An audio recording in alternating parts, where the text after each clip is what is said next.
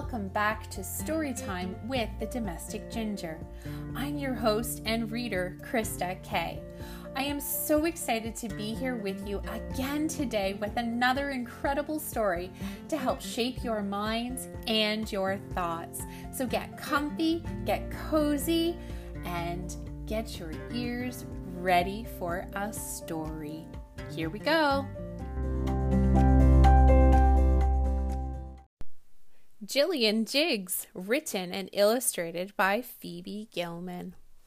A long time ago, when she was quite small, Gillian Jiggs wore nothing at all. Those were the days, her mother would sigh as she looked round the room and started to cry.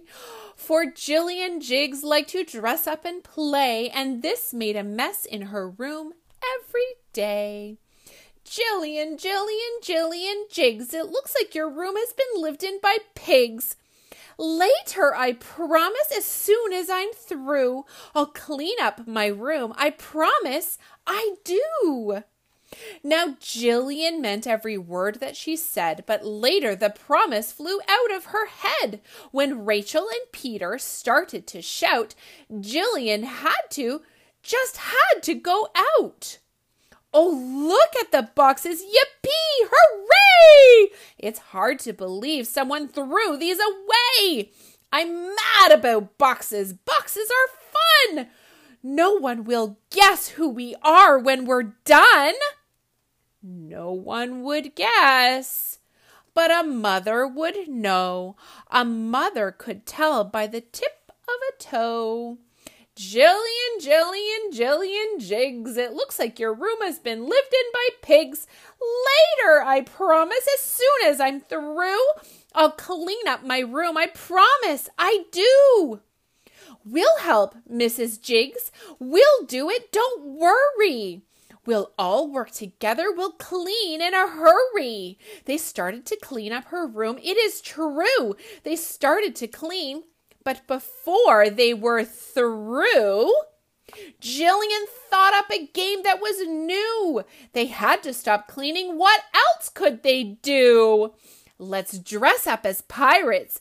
Tie sails to the bed. Heave ho, you landlubbers! Full speed ahead! They dressed up as dragons. They dressed up as trees. They dressed up as bad guys who never say please. They dressed up as chickens cooped up and caged. They turned into monsters who'd hollered and raged. They cackled like witches. They stirred and they boiled. Then they were royalty, pampered and spoiled. They tiptoed and twirled like little light fairies. They made themselves wings and flew like canaries. Whenever they thought that was it, they were through, she'd change all their costumes and start something new. Then Gillian's mother came in with her mop, took one look around, and fainted. Oh, kerplop. Gillian Jiggs, it looks like your room has been lived in by pigs. Later, I promise, as soon as start cleaning this minute, this second, not later. I want this room tidy. I want this room straighter. You'd better go now, Rachel and Peter. See you tomorrow when everything's neater. This story is inspired by my son, Blake. And Blake is such a creative mind, and he loves to just play with toys. Any toy he can find. He will turn it into a game, and the next thing we know, he has trails of toys and new ideas that have come his way, and he's not just kept it into his room like Gillian Jiggs does. It's spread all over my entire house. So in a lot of ways, I can relate to Mrs. Jiggs, Gillian's mother, because my Blake is very similar. However, at the end of the day, Blake does do a really good job and he does clean up his room. He still needs a lot of help with that, and that's okay. But he recognizes that he's a little bit of a seagull where he just drops his stuff everywhere all around the house. So do you have someone like that in your family?